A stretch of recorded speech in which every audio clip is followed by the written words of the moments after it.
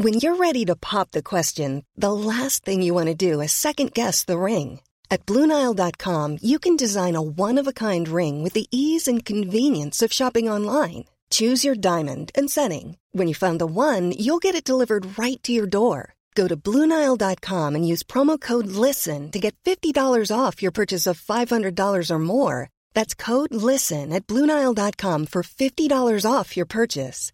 BlueNile.com, code LISTEN. Hey there, it's Michelle Norris. I'm host of a podcast called Your Mama's Kitchen. When I travel, I'm usually looking for a way to find a taste of home when I'm not at home. And one of the things I love to do when I am at home is entertain. And Airbnb allows me to do that. When I was in California recently, I rented a house that had a great kitchen. And when we were sitting around the table, we were all thinking, we're in someone else's house. Someone could be in all of our homes as well. If you have a home, but you're not always at home, you have an Airbnb. Your home might be worth more than you think. Find out how much at airbnb.com/host. The Square Ball Podcast.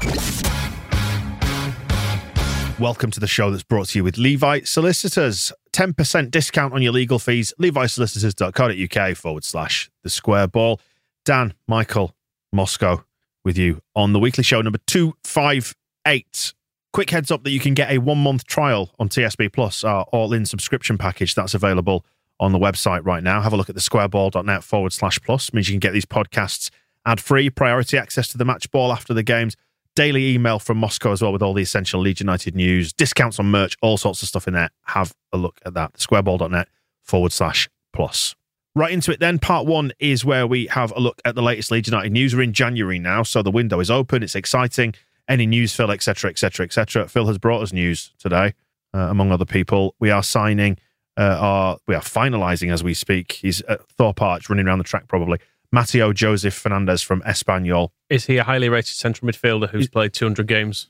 He's a highly rated 18-year-old forward who will go into the academy, Michael. Well. And that's all you're getting for now. Mind you, Angus told us in the programme notes, you know, we need to meet Bielsa's high exacting standards if we're going to sign anybody in this window, but the backing is always there. Should he have said that, by the way? Was it worth it?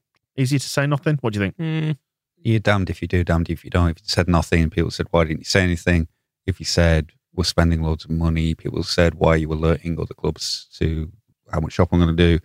And then when he said, you know, it will be difficult, which he basically said exactly as Marcelo Bielsa has been saying all season, then he just gets, well, why aren't we signing anybody? So maybe just, I mean, when he skipped having program notes the other week, that was good. So maybe just, if it's that much of a problem, just don't say anything at all. But, you know, it's just space filler, isn't it? Not anybody reads the program when there's the Square Ball for sale outside the ground at the same time for a mere £2.50. One of your big bugbears, if you are a TSB Plus subscriber, you get the daily email, it's called Propaganda, is you don't like Port Vale because they wrongfully stole Leeds City's place in the football pyramids some time ago. Yeah, no Leeds United fan should. No Leeds person should. Neil Aspin is maybe allowed. There have been a few exceptions over the years where you... Defectors from like North Korea to South Korea kind of vibes. Well, yeah, people go over the border and maybe try to spread the good message. They try to... Michael Brown. Something he is not one of Danny them. That just further cemented their descent down the staircase into hell. But yeah, 1919, Leeds City, almost unquestionably innocent of everything that they were accused of. But regardless of that, one of the main reasons why Leeds City got thrown out of the league was not the repercussions of what they certainly did not do or did, but that Port Vale were lobbying all the other members of the Football League going, if you get them out, this is the same. You get us in. To draw like a modern parallel, it's like someone being stood at the front of a full nightclub, the queue outside, encouraging the bouncers to throw somebody out. Yeah, basically. And it was all, you know, there's a big financial promises because they used to share ticket revenue and the transfer section of the podcast. Yeah. The way that ticket revenue would be shared meant that you would lose money playing against certain teams because they had smaller crowds, and you could support Vale had that leverage of going around saying, oh, we've got a massive stadium, it's going to be the Wembley of the North. They always claim that they're not in the North, are they? The Wembley of the North. And they're not even in the North. No. Wembley of some fucking ceramics factory. And that was a big factor in why Leeds City were then thrown out. And then who did we play as soon as we're back in the Football League ourselves as a new club that we had to form? Leeds United, Port Vale. And I feel like the rivalry has been has been not been sustained over the years the way it should. Yeah. And I don't think this is necessarily helpful because I quite like Ryan Edmondson, and this is one hell of a long run up just to say that Ryan Edmondson's gone on loan to Port Vale. A striker who will never play for Leeds again. Well, you never know unless he might have a hot streak. They're going for promotion from League Two. They're 6th, and he'd better not help them. But I don't know whether he will get much help himself because he's not on the staff list at the moment. But from what my spies in the Potteries tell me, Billy Painter is a coach at if there's one man, I've just seen who their manager is. Mm-hmm. Darnell Clark from no, it's Darryl Clark, isn't it? Yes. I'm thinking of August Darnell from Kid Creole and the Coconuts. I knew it'd be an obscure funk band. Yeah, it's not them. It's Darryl Clark, who was at one point Chilino's preferred man, wasn't he? Yeah, the best decision he made was well, at the time you look back and think the best decision he could have made is turning Leeds United down, but then to go and accept Port Vale just suggests that he's part of this century-long conspiracy of hate. Which is exactly what it is. First team coach, of course, is Huddersfield legend Dean Whitehead. That just further compounds the anti-Leeds sentiment at that club. And I just hope... Ryan at Fleetwood scored 2 goals in 17 games, both in the Papa John's. So it's not been a great period for him there. But I can't wish him well at Port Vale. I hope it's not a goal fest. I hope he just cuts the loan short. Maybe being there a week will be enough for him to realise it's all been a big mistake and we'll take him back and send him somewhere else. Port Vale's website, to their credit, does list the laundry manager on the staff, which is quite nice. And yet not Billy Painter, whose Wikipedia page does still say he works there, but I can't find out what he does. Levels of shame to this game. What do you think about Sam Greenwood maybe going out on loan then in terms of another young forward, possibly going to Swansea or Forest? They're both rumoured to be in for him. Are we seeing like a change in Bielsa's policy potentially here of sending young players out to go get some air miles? No, I think we're seeing a rehash of last year's rumours because he was linked to Swansea last year. Right. I think it's just the same. Well, the Swansea's manager, the terrifying bloke, Cooper, he's gone to Forest, hasn't he? So that's probably... It's rehashing the link for him and Swansea, I think, is probably what's come about. I mean, I think there is some genuine interest there. It does seem to have been talked about. And Cooper is one of those managers who does like getting young players. I mean, he got Brewster on loan from Liverpool, and then they hilariously sold him for £24 million or whatever to Sheffield United. So maybe we should do that. Just sell Greenwood for £24 million in summer. I might be fine with that if I wanted to sell him for £24 million. Cody Drama has been linked to a loan to Forest as well, but it's not just a big change in policy towards the young players, but it's a change towards the first team squad as well, because you can't really say that our squad is deep enough that we might not need Sam Greenwood. And I know clubs are now frantically cancelling loans all over the shop because of the COVID thing and trying to get games played and stuff. But I don't think that's ever really a recall clauses are not the ideal scenario for anybody.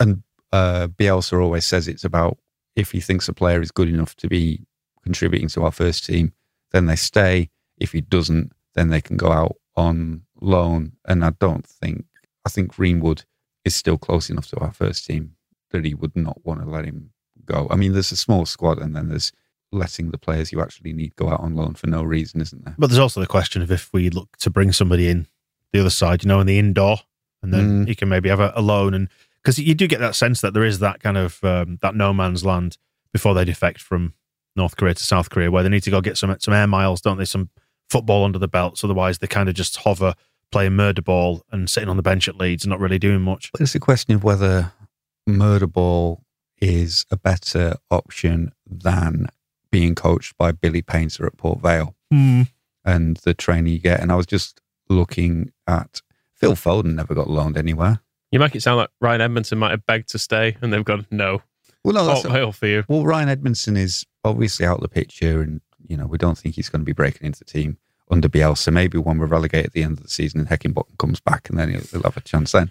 But he's out of the picture. But because Sam Greenwood is seen as a viable option by Bielsa and he's somebody who he thinks can be good enough for our first team, his point of view, and I don't think it's necessarily a bad one, is that he benefits more from being trained and playing murder ball and playing in our under 23s than he does playing League One for Darrell Clarke and Billy Painter. And the experience side of it, I think, is accurate. You wonder when these players are going to get the league experience, and you're kind of seeing the downside of that maybe with the state of Tyler Roberts now, where that one of the thoughts I had about him missing that header was, when have we ever seen him go for a header like that? Like, when was the last time he actually... Hull. Well, that was a very different one. That was the Van Persie dive, wasn't it? But when was the last time he actually was in that situation in a match? Whereas if he played, instead of having his leg infected for 2 years, he'd been either playing in our under 23s or on loan for getting 60, 70 games under his belt for a couple of seasons. He might have had more muscle memory, and that ball just goes flying in. But then, yes, I just looked up Phil Foden, who I think he's quite good, and how he's been managed at Manchester City was always a big question as well, of like, why isn't he getting any games? Why isn't he going out on loan? Why isn't Pep using this outrageous talent? And he's, so over the seasons, 0, 5, 13, 23, 28, 13 appearances to the age of 21. So building him up. Are you gradually. saying Greenwood is going to be as good as Phil Foden? That sounds like it to me. I'm a fan. No, if so. but I am saying that it is possible to get a player ready for the Premier League without loaning them to some post-industrial northwest nuclear wasteland, as we've done with a lot of the kids who we don't think are Who's going talking to about Barrow there, by make the way? it. Well, they've all gone there, haven't they? Yeah, that's true. Barrow, Fleetwood, Morecambe. It's been I don't know, trying to keep them all together. On the injuries front, by the way, moral support. on Roberts, do we know what's wrong with him yet? Was it his calf that he pulled? It looked that way, yeah. But I guess we'll find out from Bielsa's presser this week. That's true. But it looked detailed injury report. Yeah, another strange injury, no doubt. I've never seen anything like it. It does feel like, hopefully, that we're over the worst of the injuries now, because what we've got, Strauch and Rodrigo just need a bit of a rest Dan, for their... Just shut your filthy mouth. Why even... It feels like it. Doesn't mean we are. I'm not jinxing it. Felt like that when Bamford came back, scored, and then immediately injured himself again celebrating, and just... Which we might look back on and laugh at one day, but not right now. I mean, it was funny at the time. He's nearly back. Bamford said to be close. He could have been available for Burnley, but obviously they've chosen not to risk him. And with Joffy ripping things up and looking really, really exciting, then there's another option there, isn't there? But I was going to say Strike and Rodrigo, they just need rest, the pair of them, by the sounds of it, don't they? And they might get it. Well, enough rest. Because they've got... they've been playing. What have they been doing? The cup game this week, which we'll come on to. Shax, is he February? They sort of have hinted at it. Yeah. I mean, if Ayling's fit, it doesn't matter all that much, does it, for Shackleton? He's going to be a bench option. Matters for Shackleton, but not for us. Yeah, exactly. He's another one who needs some actual games. Yeah, Calvin and Cooper are both confirmed as fairly long-term into March before a full return. Why did nobody ask beginning of March or end of March? Quite a difference. Yeah, but even on the press conference when, because Bielsa did his little roundup of injuries at the start, didn't mention this, and then later on he threw it in without being asked. He was like, "Oh, of course they'll be out until March." And Phil Hay, our very good friend, did then say, "Can I just confirm? Is March a worst case scenario? Is that when you expect them back?" And Bielsa said, "That's when we expect them back." But he didn't ask first or third. It's a long month as well. It's not when he looked 28 days. And is that back from starting training, or is that back in the first team fold? And that detail was there to be had. Do your job, Phil Hay. Well, he was saying, Bielsa was saying... Having to work with these bloody amateurs. I think he said about Shackleton that it would be end of February. So he's offering those little further bits of information because it's a big difference. I was quite relaxed about them not being back until when we had the first details, when they first went out, and it was a matter of weeks, and you could count them back and say, right, they're going to be back first week of February around the Aston Villa game, so that's when we can expect them back, and that's okay because January is only West Ham and Newcastle once Burnley were out of the way. Now I don't know what's happening. I've just no clue. I don't even know how we got any games in February. We don't need anybody anyway, do we? Because everyone beneath us is rubbish, so we're fine. We're staying up, as we proved on Sunday by beating Burnley. We don't need any new midfielders because the midfield... I'm doing my Thomas Christian thing again. Midfield, you like? Everybody says we need a midfield. There's a midfield. Seriously, though, do you feel like a lot more relaxed about how bad the Premier League is? Like having beaten Burnley? Because have you seen all the results like that have happened underneath us? There's that stat that somebody pulled that was, which I might have mentioned on the match ball, or maybe even off air, I don't know. But of all the 20 games or 20 odd games that have been played by teams beneath us, not a single one has won a game apart from when Newcastle beat Burnley. So it was a match between two of the sides that were down there. Awful, isn't it? The little break we've had with COVID has been nice because we've got to have a rest, and then when other people have played, they've lost. So it's the table's just looked absolutely fine as a result of it, and it's meant we've got players back. But yeah, it's kind of reassuring that there's not an awful lot of life down there. As we were discussing on Propaganda, actually, we were making a joke, Moscow, about like Brighton needing the regulation 9 wins per season. It's about all you need, isn't it? And it's not a great deal. You just got to win roughly a quarter of your games and you're fine to stay up. There's not even a lot of life anywhere. And I think with it being a squat division with only 20 teams in it, that means you don't get that buffer that you'd get in the Championship. I mean, you're talking about Everton getting dragged into potentially the relegation battle when really they're mid-table, but mid-table doesn't really exist. Stephen York, who writes for us, tweeted this morning to point out that Leeds are the same distance to Scum as Scum are to Chelsea, and that Norwich are closer to Scum than Scum are to Manchester City. And I can't really sort of visualise the maths behind all that and exactly what it means, but the feeling I've had about the Premier League this season, and Bielsa kind of mentioned it when he said that everybody's running less, I don't think it's a very good year. I mean, it's a very good year for Man City. Man City they're clearly they started a little bit dicey, but then have sorted it out. But there's not really a... It's true, you're right, because like Chelsea having a little wobble, Liverpool have had a little wobble. Apart from Man City, who are just running away with it, everyone's sort of indifferent, taking points off one another. Spurs are on a bit of an upward curve at the minute. West Ham are generally all right. But beyond that, everyone's fairly just crap or inconsistent, aren't they? Yeah, it's not like... It doesn't feel like a classic league at this state. It's not like one that you'll look back on and go, oh, that was a really good season. If Barclays is what you're supposed to call it, isn't it? No, that's annoying. Sorry to be a grumpy old fart. Carling, all right. Whatever. But yeah, so there's that. Maybe it all is, I'm sure it will be much better next season after a short summer when we cram a World Cup into the middle of it. Well, in the World Cup's next December, isn't it? That's what I mean. Not the summer here. Yeah. So, but the summer has been shortened already to accommodate Gotcha. it. So we're starting early and then knocking off, and then they just go and play that.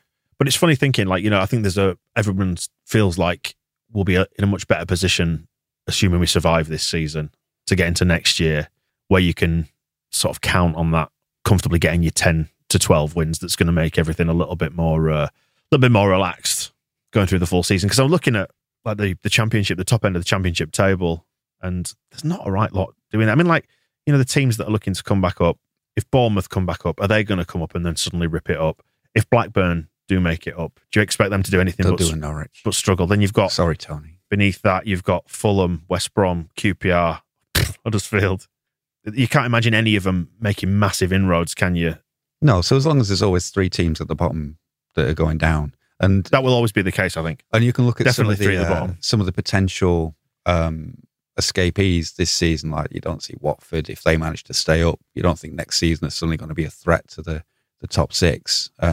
Everton are just going to keep bothering the relegation place. So I think as long as there's always like a bottom 3 and Everton. Yeah. Brentford will inevitably drop out at some point as well. Yeah, so there's enough down there, and that's why, staying up this season is just does change. And what we know, atmosphere. And what we know now as well is that we dismissed second season syndrome because we did quite well last season. We went, that's not a thing. I think we'd all fairly much admit that it can be a thing that you get. It's felt a little bit more joyless, I think, this season. It's not been as much fun because we haven't won as many. Well, yeah, we haven't won as many. The reality is the practicalities have been in the Premier League sort of bedding a little bit, and that's what's going to happen to Brentford next year. And we all know it now.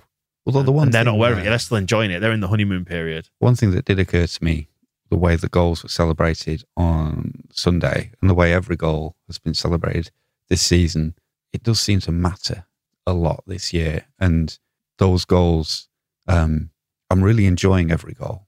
There's not one way, just, the fourth in a 4-0, which you think would be nice. And it's not, I don't know what's causing it necessarily, because we haven't got that real backs against the wall relegation battle. We haven't got we're not going for a title or a cup. It's really just a strain to get into mid-table, and it seems to be born of. I think it's relegation, surely. Well, I think we've been in a relegation battle and still are, but not in a bottom of the table trying to scramble our way up every half a point we can get on the board matters. I think it's more from it's being generated quite positively, where you can see why the team is struggling, the injuries, you can see why everything's going against them. You can see that good players like Stuart Dallas, Luke Ayling, Matches Click, apart from the pests on Twitter, are having a hard time for whatever reason. And everybody loves Bielsa. So they're being supported. And that's expressing itself in goals where you're like, when Stuart Dallas scores on his 250th appearance, everybody's really happy that it's happening. Not just that, I thought there was a real outpouring for the first one against Burnley on Sunday. Yeah, so that's what I mean. Proper, like, everyone every single goal. Everyone knew we needed to win that on Sunday, and I think the release for that, even for that one. But there's not been a game unlike that. I think every goal that I've experienced, I mean, even the Bamford against Brentford that I was sitting watching in my COVID haze, looked like a lot of fun, and Pat Bamford enjoyed it until he didn't. So I still think it's hilarious. It's just one of the, I mean, that's the kind of the Leedsiest, hilarious nonsense that only happens to us and seems to be happening a lot this season, but still kind of funny. Did you note over the weekend that you're now able to stand up football again? That's amazing, isn't it? I've sat down for all these years. Yeah.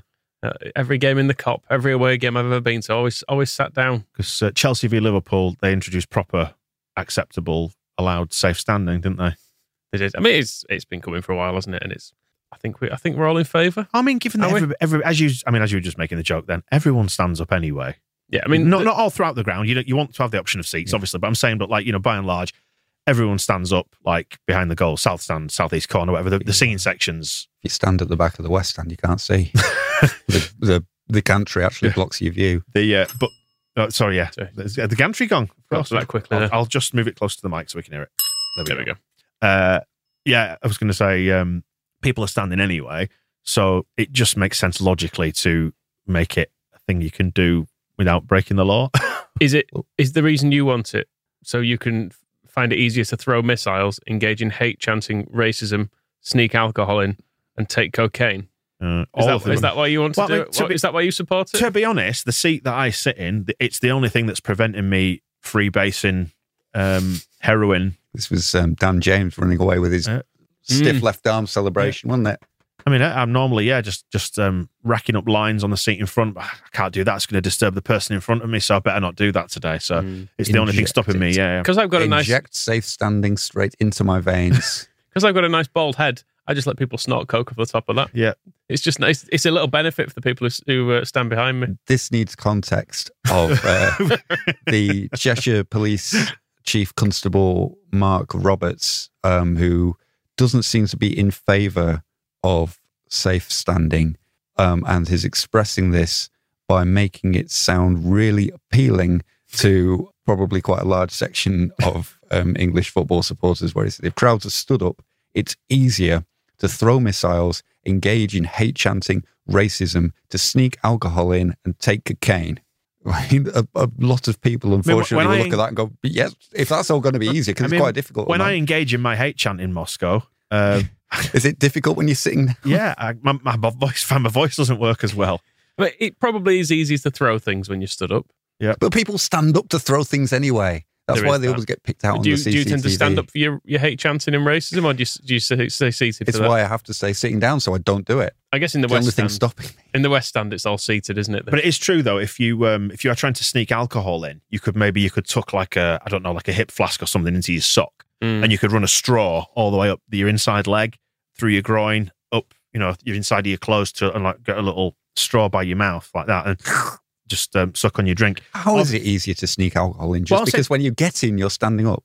But if you sit down, it's going to put a kink in the line, isn't it? And it's not going to be able to come through. But he's not talking about it's easier to drink in the stand. He's talking about it's easier to sneak the alcohol in, as if all the the security staff and sniffer dogs will just be irrelevant now, because once you pass them, you can stand. Well, I sneak my booze and drugs in, but I go through the turnstile in a seated position. That's how I managed to get it in. This is it. That's a big secret. Will standing on an open terrace make people more likely to take cocaine than, at the moment you have to go into a toilet to do it, or do it in a concourse, or do you've got a barrier in front of you, haven't you? Sitting down would be easier though, wouldn't it?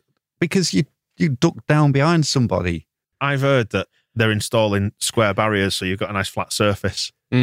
to rack your line up on if you wanted. That's what We're they're going to doing. be snorting it off the rail seats. Is that the idea? Which is a question, where are our rail seats? Because Angus told us they were going to be from the back of the Kop moving forward from the start of the season. And now Chelsea, everybody's... Maybe it's just been... Chelsea, everybody's standing up, hate chanting, drinking and taking drugs. And we're all sitting down. So maybe. Where are our drug chairs? Maybe just delayed. They didn't put the drug chairs in because they were delayed because of COVID or whatever, because it's like the West Stand restrictions, for example, the red zone meant that we didn't get the new dugouts yet and stuff because it's just everything's been delayed by bloody COVID. The dugouts that are there is an absolute golden surface for snorting drugs off, isn't it? So that needs fixing. And nobody tell Cheshire Police Chief Constable Mark about that. He'll be livid if he sees... And this line as well, I mean, I know we're being really glib about this, but he's being an idiot. He's saying it, and also in many of the modern stadiums, the bowls, you can actually migrate all the way around the stadium. So the concern is that they get overloaded and you can get crushing issues. That's not true. So, all right then, Chief Constable Mark Roberts, why don't you put some fences in between and see what happens again there, idiot? I mean, I've not been to... But there are barriers between sections, for Christ's sake. You can't get from one part of the stadium to another. Is he talking about concourses, though? Because I've not been to Spurs. Well, he must be specific. Like Can you walk around them all? He must surely be they would block them off. specifically talking about above ground, because he's talking about safe standing versus seated. So that's just not. It's just not true, is it? And it wouldn't change. Just you can have crowding in a seated area if 10,000 people who shouldn't be in one section all decide to go to that section, whether it's rail seats or seats, isn't going to make a right lot of difference. You just got a load of people in the wrong place. So it's not the furniture. But I mean, there's a table over there. Let's all go and look at it. I know Bayern Munich are our bête noire, but when I went there the other 2 years ago now, just in the before times, pre-COVID, and we went to a game there, and it is actually genuinely like that. In the concourse, you can walk around the entire stadium underneath, and you could go in anywhere. People didn't, because people are sensible. They want to go where their allocated seat is there or thereabouts. Yeah, I mean, a lot of this goes back to Hillsborough, doesn't it? And the crowd control problems at Hillsborough were down to the police, and the fact that even having opened gates and had the opportunity to divert people into side pens, the way Hillsborough was set out and the way they dealt with the crowd pushed everyone into the middle. Pen, yeah. And that is what went wrong. At a logically organised stadium, people will act in a more logical way, and you won't get that, because people will see that you arrive at lots of turnstiles, you go in, there are signs, there are lots of different entrances into a ground. It's almost like we had the Taylor Report, 30 years ago, that pointed all this out, and stadiums have changed since then. A lot can happen in 30 years. Still hasn't, actually, in truth. When you go in there, it's kind of a bit eerie because you know what it's like, but you can actually see, even though there are changes, you can kind of see how it would have happened weirdly because of the way that is arranged. But yeah, if it's done in a proper way, I don't see any reason not to. And the modern stadiums, they may well have this ability to migrate from section to section, but they also have the kind of space and scale that Hillsborough never had. So the chances of crushing developing, and I assume because he's talking about rail seating and safe standing, that he must be talking about on the terraces. But there's surely Spurs, you just go on the pitch now. It's not something that's going to happen again in the same way that he seems to be implying. And also, you're right to highlight the role of the police, because all of the things he's talking about here are within his control as Cheshire Police Chief Constable Mark Roberts. So if they happen at Chester, Macclesfield, Wrexham, so I don't even know why we're listening to this. Stockport is probably the biggest stadium this guy has ever seen. Port Vale would be a dream to him. There's actually but all of these things is like police powers will not be removed because rail seating goes in if there are crushes occurring or just a drug farm developing. Then you can go and do something about it as the police. And, oh no, they've got rail seating over there. It's like kryptonite. We can't do a thing since they put that there. It's a force field. Ooh. I was going to say, actually, you mentioned Chester there as part of his jurisdiction, and we were talking about this in the car, weren't we, the other day? I was giving you a lift home, Moscow. That I can't remember how we got onto Chester City, but the club offices are at the back of the main stand, which is in England, but the rest of the stadium, like basically the front of the stand, and then the rest of the stadium, the other three stands, are in Wales. Well, that's ideal because you'll need passports to get from one bit of the ground to the other, so that'd be perfect for him. Yeah. So I mean, the thing about overcrowding areas as well, like Leeds away, some people do go in the seats, but there's generally a bit of a free-for-all atmosphere with where you sit because of what you were saying. People want to sit with their mates, and because of the ticket application process and stuff, people end up like spread all over the place. So actually, you generally get in, you're like, oh, we're like at the back right corner or whatever, and people congregate, but it's fine. Like people just find space, and then you go where there's space. That's it, because there is enough space. Because problem with Hillsborough was with the fences and the cages. Yeah, well, crowds are self-regulating until you put fences in to stop them being self-regulating. Like Dortmund as well. That again, a massive, big open terrace. That's not even rail seats. That's actual proper terrace. Again, it's fine because people go, I could go where it's really busy, or when I can't see, or I could go and find a little bit of space somewhere. Do you think he just doesn't want to bother doing his job? You do get the sense with the police a lot recently, don't you? It's like, oh God, is this us again having to do this? Christ, what a pain in the arse. January, innit? Transfer window open. Are we buying anyone? Remains to be seen. You know what's more important than that, don't you? Not selling anyone? No, I was thinking about the housing market kicking into gear as it always does at this time of year. I was also that was next on the list. Thank you, Michael. I'm glad we're on the same wavelength. Levi Solicitors bring you the Square Ball podcast. You can get a 10% discount on your legal fees. levisolicitors.co.uk/the Square Ball. And I mention that because they do conveyancing. And when you do conveyancing and get a house, get yourself a bloody will as well, because it's dead important. Because you don't want people you don't want to have your house having it, do you? If the worst should happen. No, seriously, look up Levi's. We really appreciate their support. So if you're looking for a solicitors company in Leeds fans, levisolicitors.co.uk/the Square Ball. Part 2 of the show is the West Ham preview. We've got the FA Cup third round game on Sunday. Are we on the telly? We're on the telly, aren't we? Probably, yeah. It's exciting, isn't it, the FA Cup? Is it terrestrial telly? Could be. We should have probably checked this before we started recording, but here we are. We'll have a look now. Do it on the hoof. But anyway, yes. Everybody could see our shame. I mean, this won't be, for a change, this would be a fairly routine defeat, wouldn't it? I feel like we normally like to be a bit special when we're getting knocked out of the FA Cup. But this would be predictable and acceptable, I think, this would be fine, wouldn't it? I'd rather we won. ITV1. Oh, wow. You know what ITV is? We learned this at Histon. On Channel 3. Are you being nice to your ex-employers there, Michael? No, of course, I forgot there was a conflict there, wasn't there? I've no reason to be, really. Their football coverage regularly was. There was us, and then there was the game where, an England game, I think it was a Liverpool-Everton FA Cup game when they cut to a Tic Tacs advert during, like, as the goal was scored in extra time. Was that your doing? No, I wasn't in charge of that sort of thing. You weren't trusted with the Tic Tacs account. It would have been much worse if I'd been in charge of it. I will sell you a slot during the game. Yeah. As a cross goes in the box, I promise we'll cut straight to it. So being on the telly, the nation can witness our non-shame on Sunday. It don't really matter, does it? Well, I mean, we're going to play pretty much our first-ish team here, aren't we? Are we? Just about. Well, we've only really got a first team available now. Is what I was thinking. It's going to be either the first team or a very, very young team. Eddie Gray has fond memories of Westfield at the London Olympics. I was going to put Eddie in and play the kids for this game. Right. Eddie in and play Archie. Yeah, give Archie his debut. I don't know if we mentioned it on here, but when Archie was on the bench against Arsenal, he had a heart-stopping moment when we were making a change because one of the coaches had been given the instruction to where the players are warming up. He was pointing and went, "You come here." And I saw Archie Gray go, pointed himself, go, "Me?" And you think you're 15 years old and you're about to make your Premier League debut. He's like, no, not you, him. But there was just that little moment. I was wondering what that must have been like for Archie Gray to have that moment where he's pointing at you. I'm not ready. You're coming on. I can't do it. Well, that's the other thing was, I'm born ready, mate. Get me on that pitch. And then told to sit down again. So one of either two ways. But what would you do with this? He could make his debut. Give Archie Gray his debut. Is that what you do? Make some cup history. Would you FA Cup's got no romance anymore, so get as many Grays back as we can. Eddie Gray as manager. Frank Gray can be his assistant. Andy probably still fit enough to play. Nick and Gray. Archie. It was Nick Gray as well for a time. Yeah. Was Stuart Gray related, or was he was kind of an ancillary Gray? Ancillary? An annex Gray.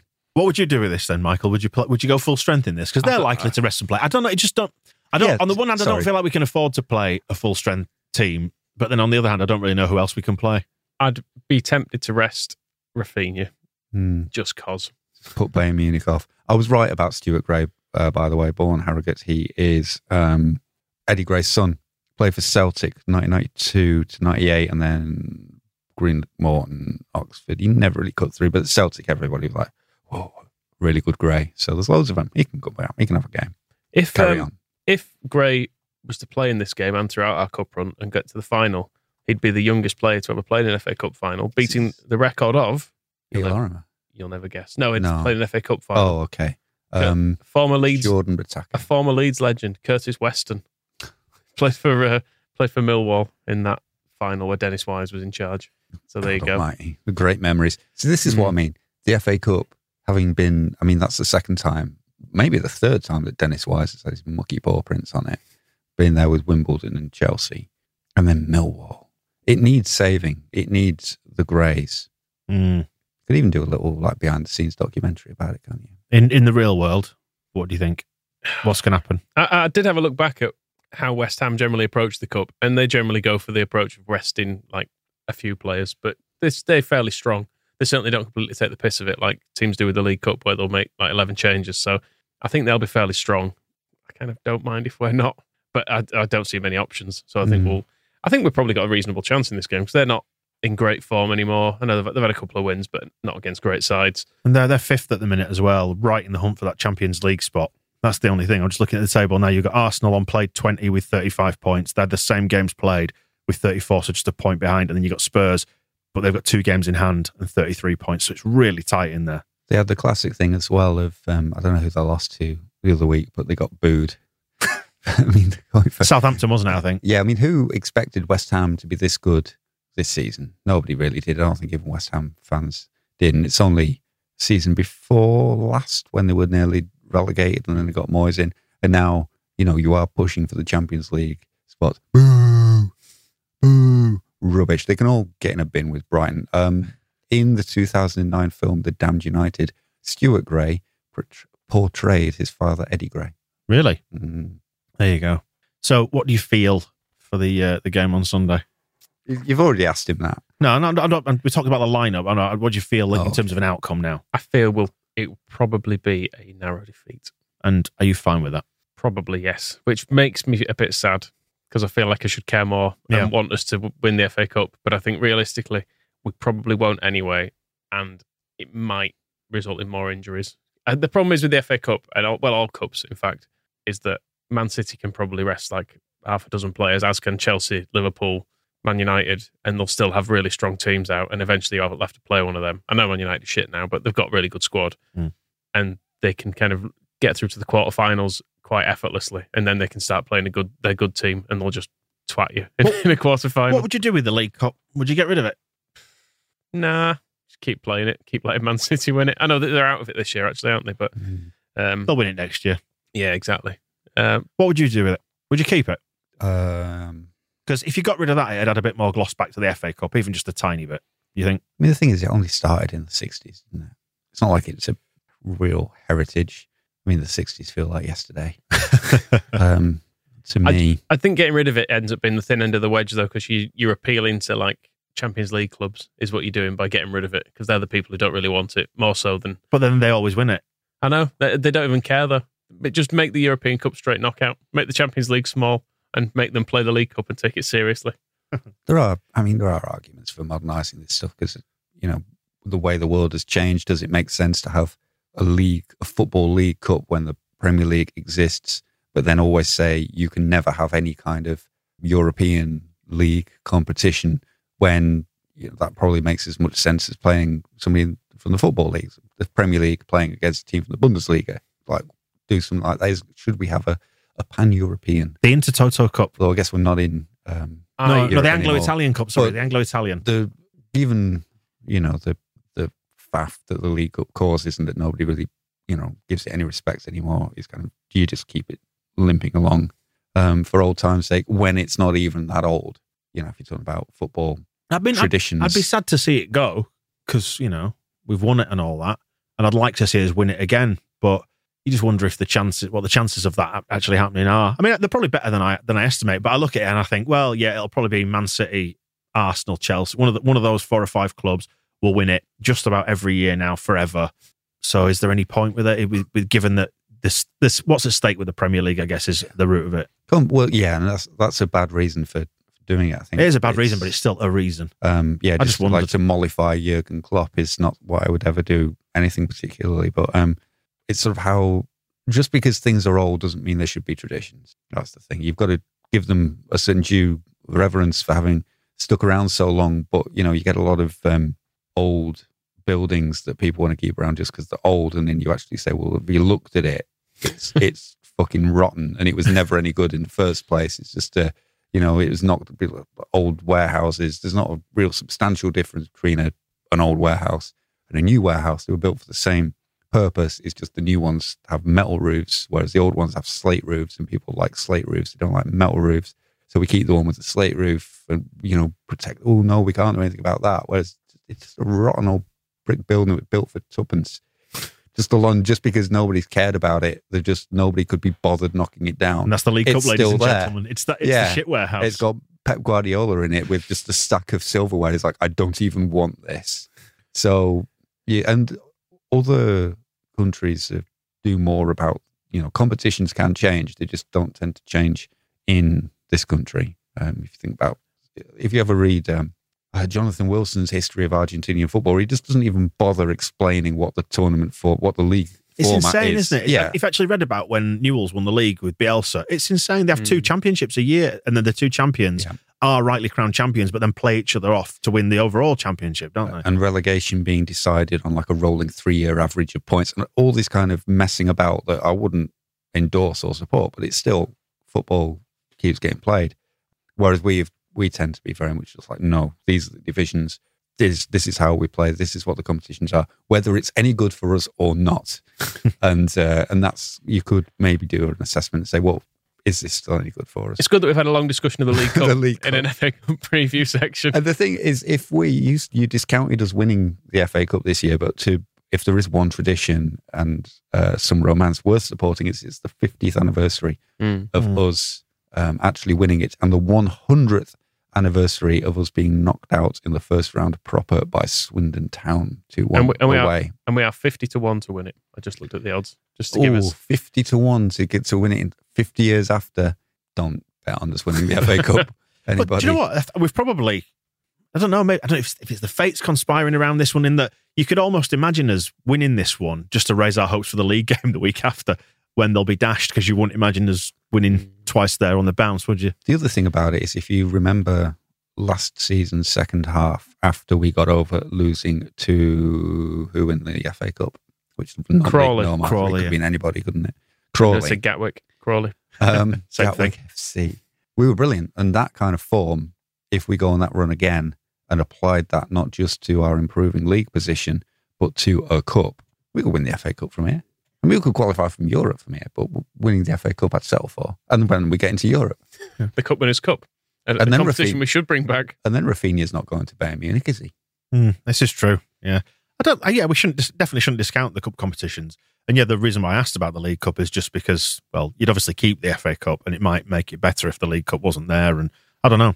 The thing is, if we had 3 more points, I'd be like, oh yeah, we'll try and win the FA Cup. Yeah. We need to play a first team in this, and we'll try and actually do something fun this year. But because we've still got, because it's only a few days since we were almost in the bottom 3, it feels like, I still just want us to concentrate on the league for a bit longer. And the thing is about those 3 points is that they could easily evaporate a week later against West Ham again anyway. So 3 points is almost nothing. Yeah, if you got rid of the League Cup, I think you'd have to do it with rules that create more respect for the FA Cup. Like, okay, we're going to take that away for you. Really sorry, winning it all the time has upset you so much, Pep. But now you're going to have to play your first team in the FA Cup and do it properly. And that's the trade-off. Every round of the League Cup used to be 2 legs, didn't it? Yeah. What a complete madness that was. Yeah. And then when we've been going back on the match ball 30 through the 90-91 and then the season after the 91-92 as we are now, it's mental, isn't it? 2-leg League Cup ties and unlimited FA Cup replays. And when you talk about these things no longer being fit for purpose, I guess is the short phrase. One of the reasons that 2-legged is ticket revenue. And one of the reasons these cup competitions existed is ticket revenue. And that's why when Heysel led to the European ban, they brought in domestic cup competitions to make up for the money that people weren't getting from that. Now TV money is such a big deal. I don't know how much of the Sean Harvey millions he negotiated for the League Cup that, everybody's really reliant on, we can't cope without the TV money from the League Cup coverage. But certainly the ticket revenue is at the higher levels, it's not relevant. It's the lower league teams would still get a substantial boost from that, but not the boost they would get if the teams who were playing the first teams, because everybody now knows, oh, we've been drawn against Manchester City. Brilliant. They're going to be visiting us in, whatever, shithole Port Vale or whatever. But they're going to bring a bunch of teenagers. So you already know you don't get the bumper crowd that you might have. It's like almost like a pre-season friendly, except you've got a cup tie stake. Can clubs do without the prize money, though, from the League Cup? Do you know how much money you get for winning it? 20 quid? 25 quid? £100,000. Still. Imagine having £100,000. We got £100,000 for winning the league 30 years ago, didn't we? £100,000 cheque was presented on the and this is it. Pitch. That would make maybe a substantial difference to a lower league club's budget. But Man City win it. So what's the point in giving Man City someone's wage for like a day, more or less, doesn't it? It pays to keep Benjamin Mendy in prison. Do you want to say that? That's probably worth spending the money on, to be perfectly honest. Yeah. Well, anyway, back to this one. There's something in this game for us, isn't there, though? It's a tough ask because they're doing well in the league, but... It's London, isn't it? Which is not ideal. There is that. And there's no trains. But there's something to be got from this if we... it's always the same thing, isn't it? It's if we get the favourable wins, if we manage to avoid injuries and the events of the game don't conspire against us, we've got a chance. I like winning games. It'd be nice to win. So and no replays here. So we might as well just go for it, haven't we? This will go straight to extra time, or does it go straight to penalties? I don't even know. I don't know how much they've trimmed this down. Good question. You'd think extra time, then penalties, wouldn't you? Just play first goal winner from the start. That's what I say. Get it over and done with. It would make it more exciting from the off, wouldn't it? If all FA Cup ties were won by 1-0 this weekend, it'd be great. Chances are we're going to lose this, but you never know. I've just got that little feeling. You never know. There's always that little feeling with Leeds that we could pull a rabbit out of the hat. Extra time will be played according to the very useful and very search engine optimized Crystal Palace website. Great. Win? Yeah, why not? Because the pressure's off. That's why you're saying it, isn't it? Exactly. I'm not bothered about winning too much, so we probably will. What about you, Moscow? I want to put Crystal Palace's website on the shit list because that's last season's FA Cup. So whatever we said then, who even knows? Right. It's February 2021 was a year ago, wasn't it? Yep. Let's win the FA Cup. Is that fine? Does anybody have a problem if we do that? No problem. And that does wrap up part 2 of the weekly podcast. That was our West Ham preview where we talked in depth at length about the FA Cup, about dismantling the League Cup. At least now you'll never forget who knocked us out of the FA Cup in 1922, will you? Curse you, Swindon Town! First Billy Painter, now this. Mom deserves the best, and there's no better place to shop for Mother's Day than Whole Foods Market. They're your destination for unbeatable savings, from premium gifts to show-stopping flowers and irresistible desserts. Start by saving 33% with Prime on all body care and candles. Then get a 15-stem bunch of tulips for just $9.99 each with Prime. Round out Mom's menu with festive rosé, irresistible berry chantilly cake, and more special treats. Come celebrate Mother's Day at Whole Foods Market. Ready to pop the question? The jewelers at BlueNile.com have got sparkle down to a science with beautiful lab-grown diamonds worthy of your most brilliant moments. Their lab-grown diamonds are independently graded and guaranteed identical to natural diamonds, and they're ready to ship to your door. Go to BlueNile.com and use promo code LISTEN to get $50 off your purchase of $500 or more. That's code LISTEN at BlueNile.com for $50 off. BlueNile.com, code LISTEN. Mom deserves the best, and there's no better place to shop for Mother's Day than Whole Foods Market. They're your destination for unbeatable savings, from premium gifts to show-stopping flowers and irresistible desserts. Start by saving 33% with Prime on all body care and candles. Then get a 15-stem bunch of tulips for just $9.99 each with Prime. Round out Mom's menu with festive rosé, irresistible berry chantilly cake, and more special treats. Come celebrate Mother's Day at Whole Foods Market. We'll return to the Phil Hay Show later on this week. Going to be recording that on Thursday ahead of the West Ham game. Looking forward to catching up with Phil. Yeah, I want to see if he's as giddy as we are about beating Burnley. Because I think we've all got a bit excited by it. Yeah, you can sign up for The Athletic with our discount. It's a 50% discount at theathletic.com/the square ball. Phil Hay Show returns this week. You can find all Phil's writing on the website as well as we skip merrily towards mid-table. Phil will be there to guide us through it. And of course, I know he really appreciates questions about the January transfer window. Yeah, by all means, tweet at him, ask him if there's any news. Yeah. he does know what's going on. If he tells you he doesn't, he's got a list in his wallet of every signing that's already done. theathletic.com/the square ball to use our discount.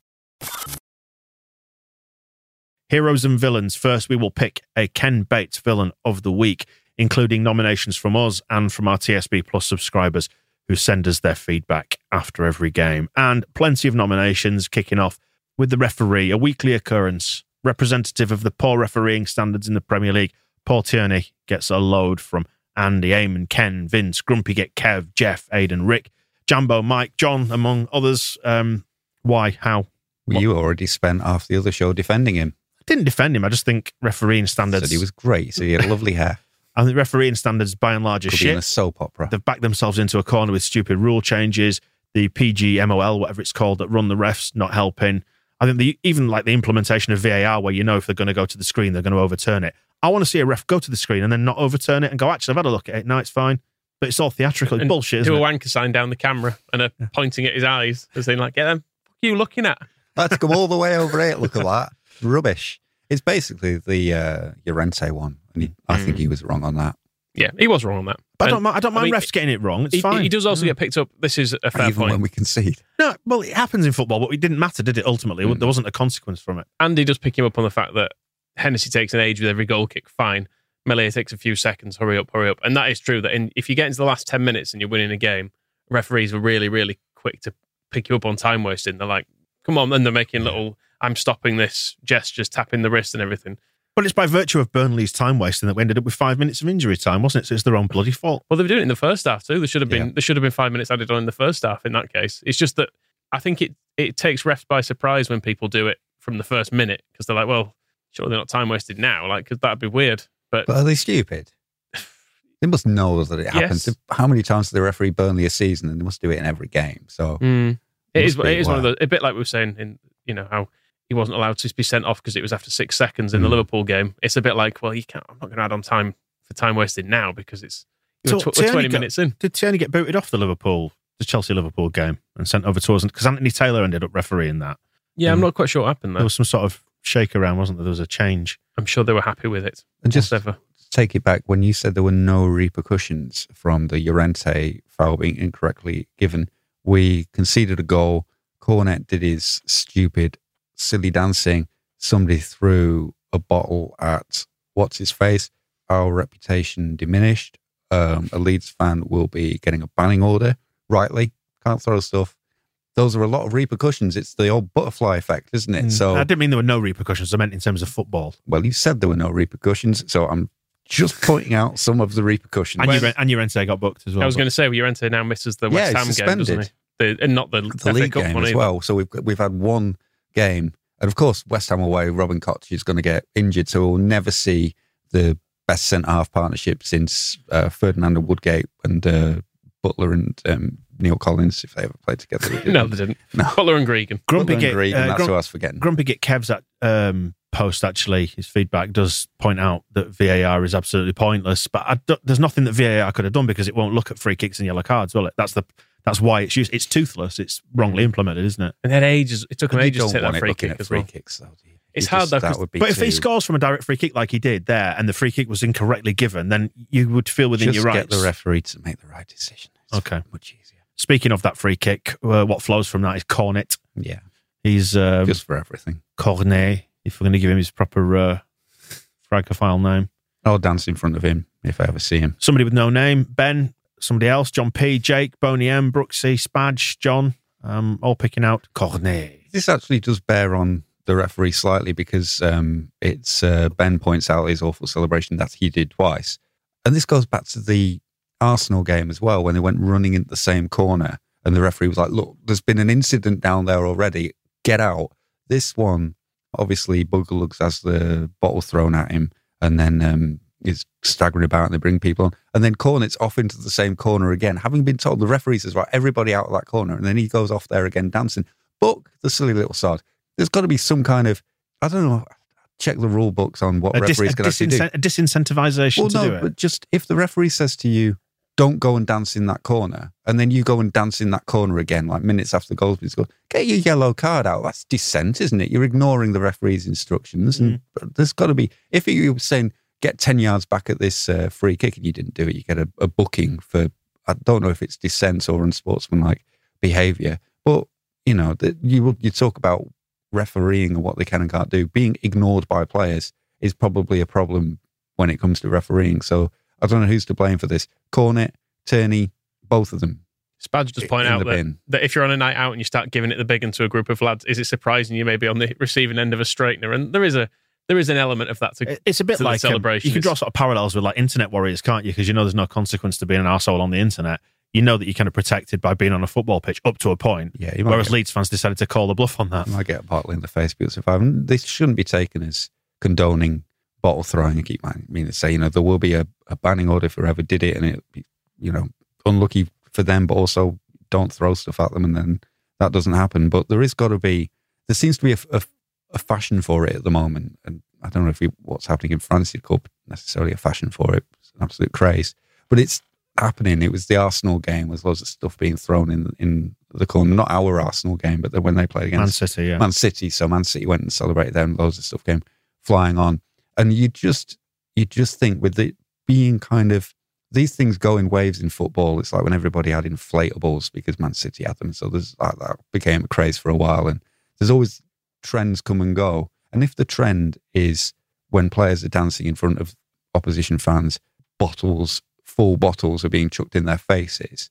you'd maybe just have a word as players and groups said, well, we need to stop people throwing stuff onto the pitch, and we can say to the fans, don't do it. But also, how about we just don't go and goad fans for a while and see if that stops it from happening, and then maybe just calm it down for a little bit, manage this period when it seems to be, you know, every match of the day is saying, oh no, and a bottle thrown on, and oh, there's an object, and because it keeps getting picked up on, it becomes not a virtuous circle, but it's a circle. The more you see it, the more it happens, more people, you see it, and it needs, you know, you can tell the fans not to do it, but, you know, the fans know they're not supposed to do it. That's why they do it. A circuit breaker. Rafinha went over and had a word, didn't he? Perhaps in the knowledge that he'd done more or less the same thing at Chelsea, having scored a penalty. He kind of went over and went, is dancing not, do people not like the dancing?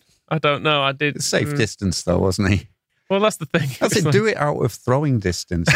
It's not a big ask. It's kind of just, and it is odd that it always seems to be that corner at Elland Road. And it does make me wonder if there is some kind of thing where, you know, players do talk to each other and roll out, go and celebrate in front of the crowd. Because our crowd is different and everybody is picking out as different. And you can see from the way Stuart Dallas's goal was celebrated in the South Stand, compare that to Old Trafford when it's the absolute bullshit.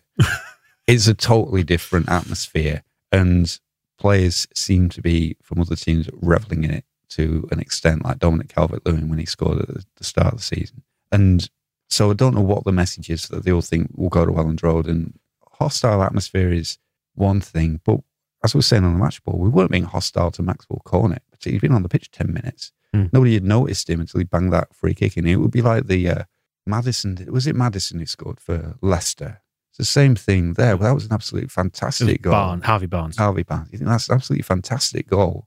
And you sort of look there and I was like, that's great. And then you look at him and go, what are you doing now, you wanker? You scored a good goal. Now piss off. I know. It's not like, to go back to the old days of like Cantona, who used to get absolute like abuse thrown in for the full game. And if he scored, he'd kind of give a bit back, which again was maybe a bit daft for getting stuff thrown at you. But equally, it was always you sort of have to go, well, yeah. And it'll be the same when Ronaldo scores this year after getting loads of abuse from us.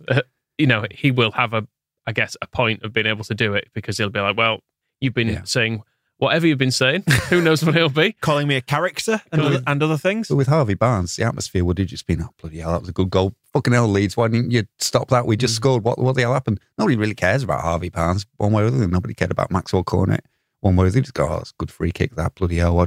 Melier should have been over to his right. Why didn't Tyler Roberts block down the wall? And suddenly he's doing all this. Right, chuck stuff at you, so right, but the bottle thrower is a villain as well. Just don't fall for it. Yeah. Let's wrap it up then with this part of it anyway, with the bottle thrower gets mentioned. Again, Matt Loughton, who got hit by the bottle, gets nominated, probably feels irresponsible to indulge that from Adsham. Behave yourself. No, I think the whole incident, everybody involved can just go away together. Do you think Deitch talked it down because he throws bottles at them regularly and not plastic ones either? Big, old-fashioned, thick-bottomed. It reminds me of, is it the film Dodgeball when, is it? Yeah, he's throwing spanners at them. He's chucking wrenches and spanners at them. Yeah, maybe so. Wood and Taylor, our ex-players playing for Burnley, both get a number of nominations. Adrian, Sazzy, Philip, Finn, all picking them out. Philip does mention that on the BBC radio commentary, Michael Brown called out Charlie Taylor for not being the brightest. So can you imagine how dumb he has to be for Brownie to say that? Which is a fair point. He does have a stupid face, does Charlie Taylor.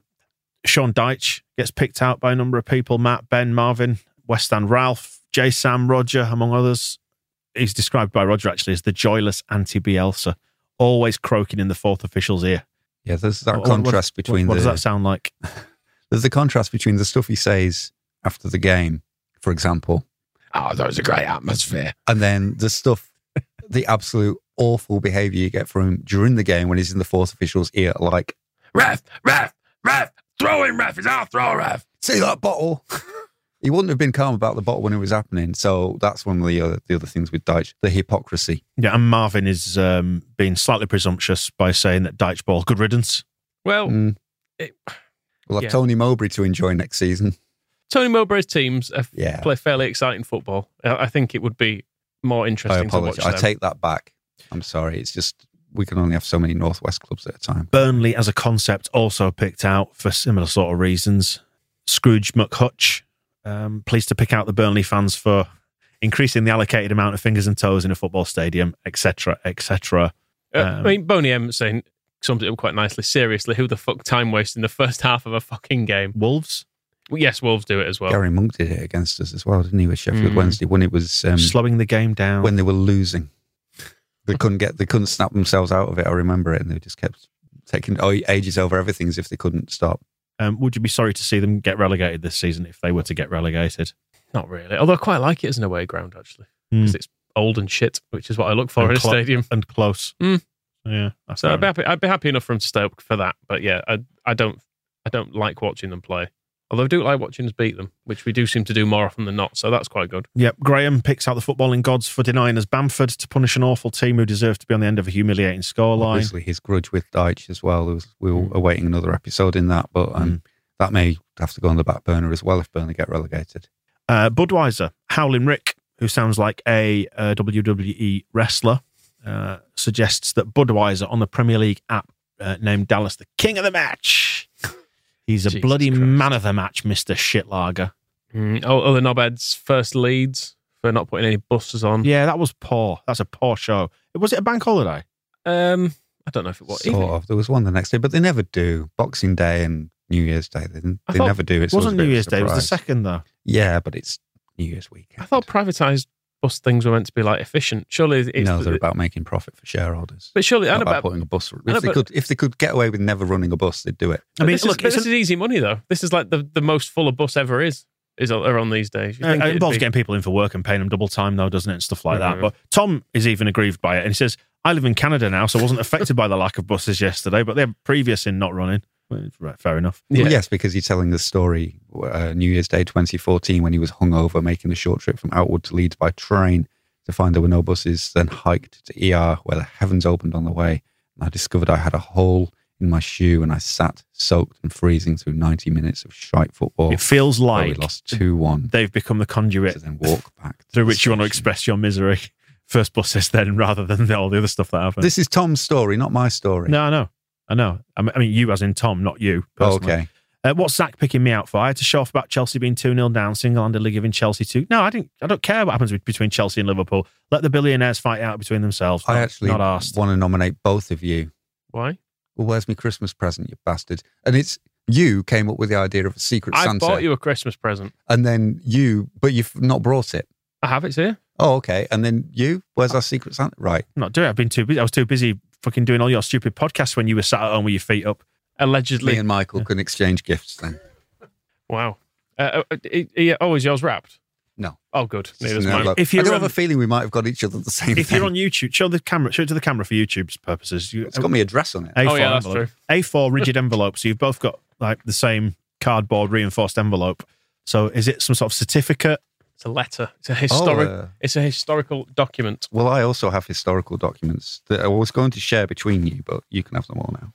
You're going to have to pretend on this that it's your name at the top of this letter, because I know it's I know you've sent a similar thing, and also you're going to have to overcome the disappointment of there being no signed photograph. Okay.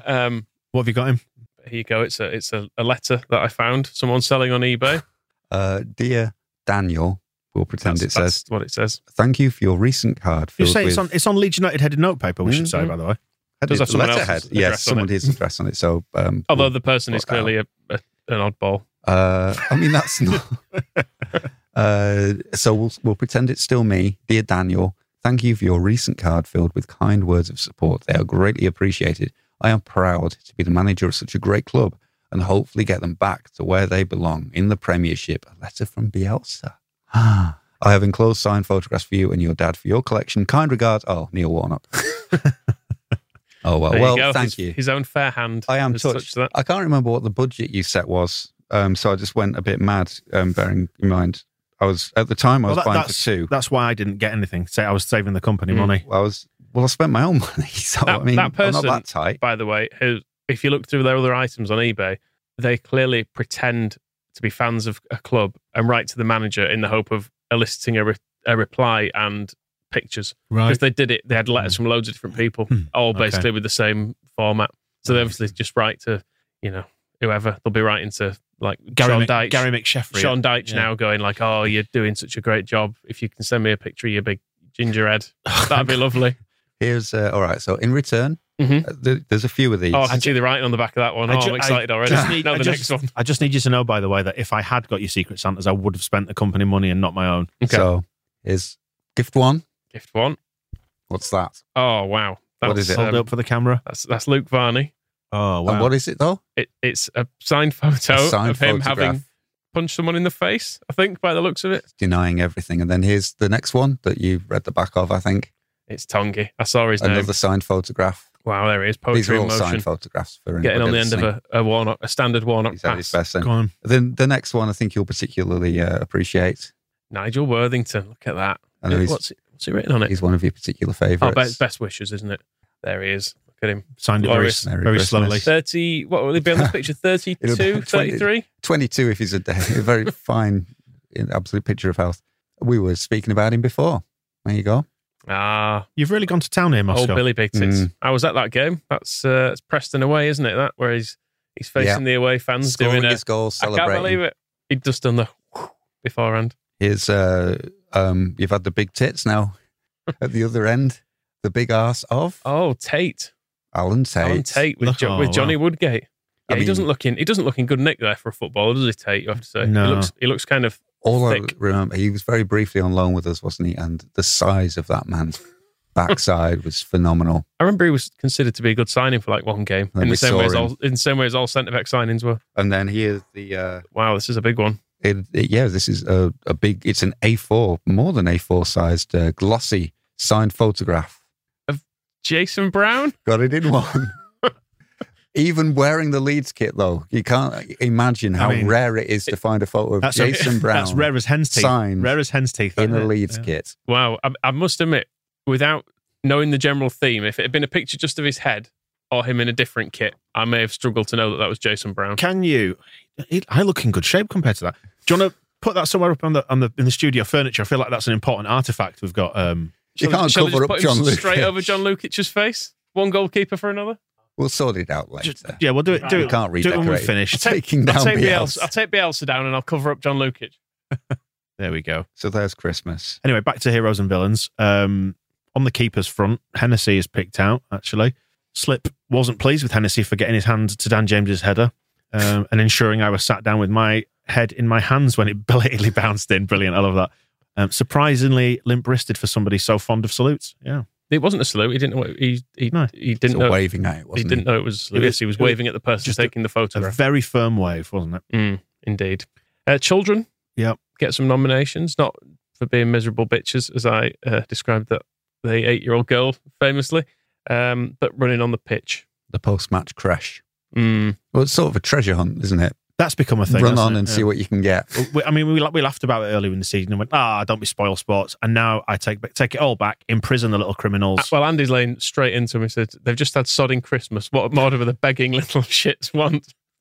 It's awkward because on the one hand, those signs you see everywhere at every game saying, can I have your shirt, kind of seem a bit annoying. But then the girl who got Luke Hayling's shirt and was filmed absolutely sobbing her eyes out, but the most meaningful thing. Isn't that because she's just been told, no, this is going on eBay? Well, this is what it. Do you mean, Daddy? That's not true, by the way. It does then turn into a beautiful moment for a young person. You think how good it is and positive that you can make somebody feel that way. But I don't know, maybe they should also have to sign a contract that they have to keep feeling that way about this piece of sweaty cloth until they're at least 45. If at any moment now there is even the slightest dip in emotion in the way she feels about that shirt, take it off her. You wanted it. It's like in Speed, isn't it? You've got it. If the speedo goes below 50, the bus blows up. You've got to stay in a state of heightened emotion until you're in your middle age, and then you can finally stop crying over that shirt. It did soften me to the whole, hand-painted signs, please can I have your shirt thing. But I'm sure next time I see some scum little bastard at Old Trafford saying, "Oh, Ronaldo, please can I have your shirt? I promise not to test it for DNA." It'll be my heart will harden against it. We've got another child grievance here from Boney M. Have you seen that one? The kid sat next to me quoting FIFA stats about players. You see, I've got a certain amount of sympathy for that because my lad will do it. Like, if I could throw a player name at him, he'll say like, 84 shooting or whatever. There was on the Scum Twitter space thing. I'm sure someone on that mentioned like, we need better midfielders because ours are only like. We need an 87 CDM. Yeah, they were like, we've only got like an 84 or something. It was like, that's how kids see the world now. This wasn't a child, I don't know. This was when we were growing up, we were fascinated by the stats on like Football Manager and Championship Manager. International caps. Yeah, it's the equivalent of that. They know the numbers. You used to know the players to go to for Football Manager and Championship Manager. But the difference is like they get to play FIFA and it looks so realistic. They're in the stadiums with the kits and all that sort of thing. And then they see these people in real life. So if it helps them to connect with the club, I'm kind of all for it. I think we should ban children from Ellen Road immediately. Well, they're at risk of getting a bolt to the face, aren't they? Or at the very least, price them out like Bates did. They're at risk of enforced cocaine sniffing, according to that chief constable. You come to football, get your kids a shirt and hooked on smack. Oh dear. Right. Remaining nominations for villains. Oh, poor Tyler. I mean, he just gets nominated all the time. There's even an apology from Billy here saying, sorry, Moscow, Tyler, Bamford would have had a field day. Would he? Like, we've never seen Bamford miss an easy header, ever. What I mean? Jimmy describes him missing the header as a 50p head. Well, at least it wasn't an open goal. And at least he doesn't play for Brazil and miss an open goal. So the point is in having a, £50 million I know, Michael. Champions League level Brazilian winger. He's just going to boot the ball in the south stand when they've got an open goal. It's just nice when he's not shouting at you, isn't it? And finally, Jerry is nominating Match of the Day 2 for only talking about how bad Burnley were and nothing about Leeds and no positives about us. Whatever. I kind of feel more comfortable with that, actually, sometimes. We just don't talk about us because they'll just get it wrong. Yeah, just leave us. Yeah, exactly. Just leave us. Yeah, again, you were saying it before about, talking about Angus's programme notes. It's just damned if you do, damned if you don't. Right. Leave it to us. We'll have some sensible conversation about these things. By weight of nominations, it should be Paul Tierney. Cornet comes in a close second, I think, in terms of numbers. Should we send, like I suggested before, Tierney, Cornet, the bottle thrower, and Loughton, all villains together, and they can just be condemned to recreate all of that forevermore? They wanted it so much, everybody involved. It seems a bit unfair that Cornet gets to dance forever and Matt Loughton gets a bottle thrown at his head forever. Is it unfair? Is that unfair? Well, isn't he the one who he kicks Daniel James in the face when he's trying to head the goal okay, in? No, fair enough. I actually think the most misery has been inflicted by the buses, It seems... I mean, I drove to the game, so I got a bus to the game and it was probably easier than normal. That's your own private bus though, isn't it? It's got one from... just got it through town. I don't actually know what it was. I was expecting it to be absolute carnage because of there being no special. But I don't know if people either didn't go or more people drove. That makes it even worse, Moscow, because they can put some buses on, but not the ones that people actually need. I mean, get in the bin. That one goes from right near my house. First Leeds, right? But anyway, I think First Leeds. I'm sorry. Well, yeah, I mean, First as a general bus company are They've angered me there. Terrible, and they're run by bad people. So probably. I'm sure some of the shareholders are unpleasant to deal with. So should we give it to them? Yeah, go on then. What the hell? And Fine. Paul Tierney can drive the buses. Onto the Gaetano Berardi Hero of the Week award then now. Some nominations for... Well, let's do our players first because there are plenty. Dallas is in there with plenty of nominations from a variety of people talking about the number of appearances that he's racked up. Obviously, he scored a goal, seemed to enjoy his celebration, all-round good guy. It's a historically significant number of appearances he's racked up. It was, I didn't realise until Johnny Cooper's stat was pointed out that he's the first player to pass 250 appearances since Lucas Radaby. So that's how long it's been since we've had somebody to just stay that long. And then I assume it is Michael has compiled the details on who he could pass if he keeps playing for the rest of the season. Big names. Wallace. Ray? No, I don't think he ever amassed 250. Not quite. Maybe in the reserves. But Wallace 257, Lucas 262, Bowyer 265, 267 Sheridan, and 273 Martin. So you're talking about some genuine legends of the club in there, and he's going to probably go past them. So, would you describe him as a genuine legend of the club? Dallas? I would suggest he's overseen what has been an era that's not overseen. He's been part of an era that's been going to be really fondly looked back on when we all grow another 10, 20 years older or whatever. I guess the thing with Dallas is you'd probably look at his first 80 games or whatever and no one would remember him. But the stuff he's done post-Bielsa is certainly heading that way, I think. And we'd see what he does over the next 250 games. I mean, he might not play that many, but I think he's still got a long way to go, hasn't he? Well, it's James Milner's birthday today, isn't it?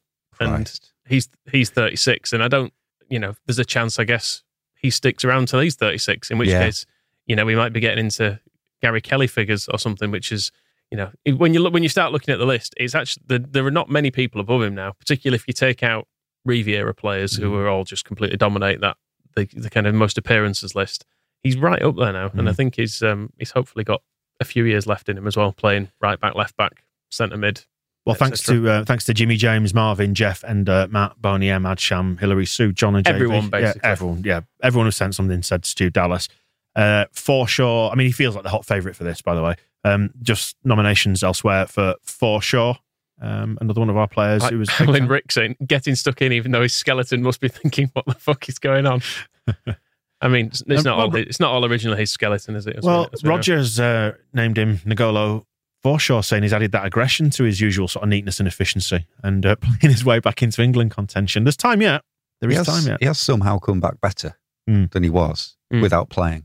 They've upgraded the parts. You wouldn't think like 2 years out with an absolutely mangled hip would be the thing. Maybe everybody should do it. It's the Forshaw plan. If you're feeling a little bit ropey after Christmas and New Year, take 2 years off, have countless hip operations, and you'll be a new person when you come back. Ken Bates Stole My Seat is saying that I didn't spend the whole game wishing Phillips was back, and that is down to him. Yeah, you didn't really notice it, did you? Because we did well, which is good. We won't miss him next season when he's gone to Scum. Well, it's mentioned by... you're talking about Phillips, not Forshaw. James actually picks out the fact they need another contract. Graham, Vince, Andy, Rob, Grumpy Git, Kev, Adrian Patrick, all nominating Forshaw. Firpo gets some nominations as well. Not quite as many, but a good, really, really good performance. Yeah, being, as Adrian's points out, being hammered all season, but was great. Rick as well. What's Rick referring to here? Because I've forgotten. He says Junior Firpo was outstanding. He also wants to nominate me, as he upset me last time. Weren't you crying on about something last time for ages? I think it's that. Well, sucking up to me is not going to do any good. So pack it in, Rick. You've just gets nominated. You've upset me again. Joffy. I'd rather think about Click and Joffy. Cock. Dan James. Always ready to think about Cock. Urente gets a single nomination for quite what I'm not sure. Bless him. He was good. Although I did notice at one point Chris Wood shrugged him off as if he was taking off a silk dressing gown. He kind of just went like this. And Diego Urente went flying about 20 feet behind him on the floor. And it wasn't like he was diving or anything. It was generally he'd thrown him. But it was such a kind of a gentle shrug. It just somehow, I don't know if he caught Mad Diego off balance or something. But yeah, it was good. So he gets a nomination for being thrown about by Chris Wood. Can I ask a personal question, Moscow? Do you own a silk dressing gown? No. Oh, okay. I imagine you have a smoking jacket. Familiar with how they work, though. I can imagine you striding around. What's your experience? We have a nomination for Henry VIII. What's he got to do with this? I don't actually understand the words that Mike from Tooting has sent this in. I don't understand the word. I did have to look this up So let's read it out first. Actually, you typed on the sheet, by the way, Henry VII. I would like to point out. Yeah, that's wrong. I corrected your basic error, not for the first time. I don't know. No, he doesn't get talked about much, does he? Big Ken. The 7th. Big Harry. But he's been nominated for being the last person to take a stand against consanguinity. Consanguinity. I don't know how you pronounce it. What does it mean? It's basically marrying relatives. Oh, interbreeding. Yeah, it's interbreeding. Oh, it's another thing. Burnley. There's a song about it and the Gary Neville's. Flowing from that, Interpol picked out. Jeff P says Interpol for their sterling work in retrieving Jack Harrison's dog from sinister betting syndicate. Saw he did his roundup of the year on Instagram. There was a photo of him with the dog, and I don't think he'd have put that there if the dog wasn't home. So right, good. That's good. I think we're all very relieved. What else have we got then? We have Mike Dean for being anonymous. Kevin was pleased with that, yeah? To go back to what you were saying there, Moscow. Less anonymous, COVID gets some nominations from Cop Coops, Lean the Cheese, TJ, just essentially for giving us a bit of a rest, which was quite handy. You can't really get angry at Newcastle either, can you, for what they did by, when like Saint-Maximin got injured and Callum Wilson, and they just immediately applied for cancellation of their game against Southampton. We need to stay out of trouble until we get Kieran Trippier in. Not having it, are you? There were a couple of nominations for from Jimmo and West Ham Ralph for whoever played I Predict to Riot at the end. Didn't like it. I didn't like it. Too loud. I prefer being able to sing at the players. Yeah. I have to say, in that situation. You leave. I don't anymore, because I used to when I used to have to get back to the low fields really quickly because of where I parked my car. But if ever you were giving me a lift, you would always have like strict instructions that I would like to stay at the end of the game. But it was like, I'm not hanging around for you because I leave like 4 minutes before the end. So you need to be out and ready. And now you are like, oh no, I want to sing around and sing for my favourite players. Can't be playing. But that's because we used to record at Radio Air and we had to get out quickly. And if you don't get out quickly, from the low fields where I had to park because the magazines were so there were years and years and years when you had absolutely no idea. They could have, after every game, they could have spent 20 minutes playing Michael Normanton's over the PA. And you missed it all. But now, because you're all just like, oh, I want to see if Luke Ayling will give me a shirt. You don't want to hear any music. Blotting you out singing, Luke. That's put you back in your box, hasn't it?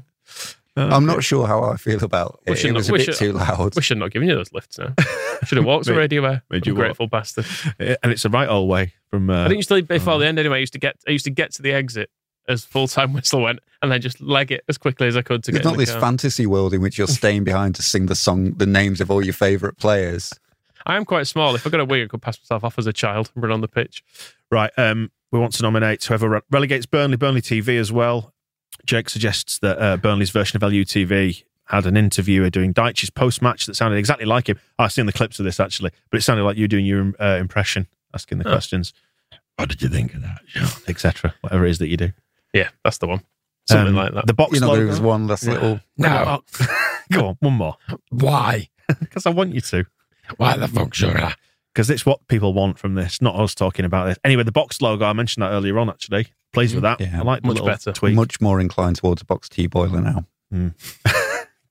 Get rid of the blue patch, and then... I'm going to buy 10 of them. Don't really need the outline. Just put the word boxed on your sleeve. You could probably see it. The outline gives it a little definition. But you'd be able to see it from their point of view. I'm trying to help them. Like you can see the word a bit better, can't you? If it's just the letters rather than a silly outline. Because you'd associate the outline with the overall logo when you're looking at it. I think you're forgetting when our square ball logo used to look quite a lot like that, Dan. That had a big load of space. That's because I didn't know what to do with it, and I was designing it, and I've got no design sensibilities, and I nicked it off the B&Q logo. Well, you actually ended up with almost the identical logo of... There was an art museum in Bern in Switzerland that was practically just the same. I remember looking at it at the time. I'm sure we looked at it. Cool story, bro. But no, I mean, I'm actually bigging up your the Kunstmuseum Bern. Pardon? And yeah, we looked at it at the time. Look at that. This is on. Yeah. So that one, even blue and white. So I was quite bemused better than the B&Q one. You just happened to land up on the exact same design as an art museum. That was what I was thinking. The notorious Gurlitt trove of Nazi-tainted arts makes its first appearance. At the Let's get off the Nazis. Wayne Hennessy gets a nomination, by the way, for the way that he watched Dallas's goal go past him. Yeah, that was much better. I think that's what inspired him to interfere with Dan James. Is he was like, I've got to try and get a hand on something today. Through a crowd, wasn't it? In fairness to Hennessy, that Dallas one, he just sort of... Still, I mean, Melié's, the one he conceded, was around the wall. He saw less of that. It was oddly sort of limp from Meslier, was that? He just sort of, he didn't really jump at it. He sort of went, I can't reach. In a way that I don't particularly associate that sort of thing with him. Our photographer, Lee Brown, who was behind that goal, has a photograph of Llorente trying to line the wall up. And, obviously it's a split-second moment, so you can't read too much into it. But he's kind of looking at back at Meslier going, huh? You could tell they weren't quite happy with it. Yeah, but it was an awkward place because it's absolutely central. So you didn't really know, and obviously somebody else could have put it around the other side. So it's quite a difficult place to line up. And I think it's one of the moments when you remember that Meslier is 21. Fair. Right. Yeah, and the number of times he's bailed us out and made brilliant saves. Yeah. I don't think it wasn't like a ridiculous shot to let in or anything. It was a very good free kick. But I suppose I think I would normally expect him to save that because he's dead good. Anyway, Tyler Roberts' head had just been like pick a hero. Pick a hero. Come on. I mean, yeah, the weight of nominations and the weight of games that he's played and the sheer moments impact on the club, the moments he's had, the near legendary status that he'll go on to have. Then Jordan Bataka is. Oh no, sorry, I was thinking of something else. Dallas. Yeah, well done, Stuart Dallas, then, our Gitana Berardi Hero of the Week. Wraps up the show for this week. Thank you for watching. Thank you for listening. And we'll be back with, let's have a think, West Ham. We had Phil Hayes show before that, haven't we, as well? Not on the Square Ball, no. You're thinking of a completely different media company that isn't currently offering the first month free if you subscribe to their membership, TSP Plus. On which note, we'll bid you farewell. Squareball.net, not the whatever.com. We'll see you in a bit. The Square Ball Podcast.